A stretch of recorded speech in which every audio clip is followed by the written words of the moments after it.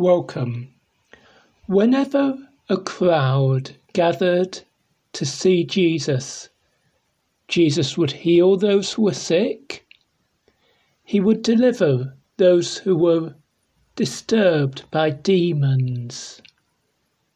And he would teach the people from the Bible. He would always teach the people. And whenever he taught them, he would tell stories to them. This was one of his stories. There was once a farmer who went to his store cupboard and took out a sack full of wheat. Now, you might imagine that he would grind that wheat into flour to make bread with it, but no, he didn't. Instead, he took the sack on his back and he walked out of the town into the countryside. And when he'd reached a certain place in the countryside, he opened up his sack and, taking handfuls of that precious wheat, he threw it on the ground. Of course, he was sowing the seed. He wanted it to produce a good harvest to provide for him and his family in the year to come. But not all of that grain produced a harvest. Some of the wheat seeds fell on the path, and as soon as they did so, birds came down, flocks of birds, and just ate the seeds, and it produced no harvest. There was other seed that fell on rocky ground, and although it grew and sprang up, it didn't last very long either, because the sun came out, and because those little seedlings had no root, or the sun was too hot for them, they withered, they died. But some of his wheat seed fell on good ground. We know it was good because weeds were growing there, and they were growing well. In fact, the weeds were growing so well that they left no space for the wheat plants. And so, although those plants grew, there was no harvest from them. They failed to. And if that had been all the farmer's seed, then he would have had nothing to harvest. But the good news is that some of his wheat fell into good ground, and it grew and it produced grain, and there was a great harvest, a tremendous harvest that came from that good seed that fell on the good ground. Now, I've told you a story, and you're expecting me to explain that story. Well, I'm not going to, not yet, because Jesus didn't immediately explain the meaning of this story to all the crowds who'd gathered to hear him. No, it was only afterwards he explained it, when he was with his disciples, his students, and they asked him to explain what the story meant. It was only then that he explained it. How important it is to ask questions, to inquire, to get to know Jesus well, to learn from him like those first disciples did. So what does the story mean? Well, that seed is like the Word of God. The Bible. But the Bible, when we explain it, when someone teaches from the Bible, that's what that seed is like. Because just as the sower, the farmer scattered his seed, so when someone declares God's message, when someone teaches from the Bible, then God's word goes, and it goes across to many different people. But they don't all respond in the same way. Some are like the wheat seeds that landed on the path. Remember those? The birds came and ate them up.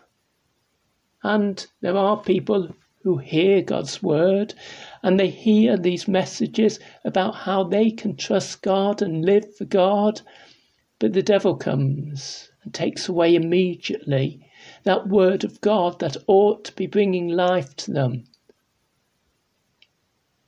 And then there's people like the seed that was landed up on the rocky ground.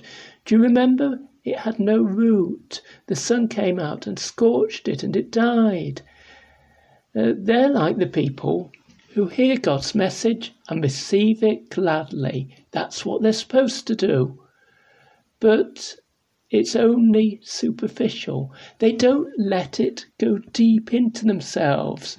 Just like that seed didn't grow proper root. So they are, because when trouble comes, when people accuse them or persecute them because they're Christians or they're trying to be Christians, no, they don't stand firm. Immediately they turn against God. They reject that good message that God gave to them. And there are other people who, when they hear God's message, are like the seeds that landed among the weeds. Do you remember those? They grew, yes, but they had no space to grow properly because of the weeds. And the weeds meant that those wheat seeds gave no harvest. So these people are like people who hear God's message. They receive it and they seem to do well, but then troubles come for them. They care too much about the things in this world. They desire money. They desire prosperity. They desire success, and this matters more to them than the word of God. This matters more to them than God's work in their life. And so the result is they achieve nothing for God. No, if you want to achieve something for God, something wonderful in serving God, then you have to be like the seed that landed on the good soil. You have to be someone who hears God's word and accepts it and allows it to work in your life, who hears the messages about God and puts them into practice. And it's people who do that who bring forward a harvest for God, a harvest of what is truly good comes from their lives. Let me read to you the passage I've been talking about. It's Mark chapter 4, verses 1 to 20. I'm reading from the English Standard Version, the ESV. Again, he began to teach beside the sea, and a very large crowd gathered about him, so that he got into a boat and sat in it on the sea, and the whole crowd was beside the sea on the land.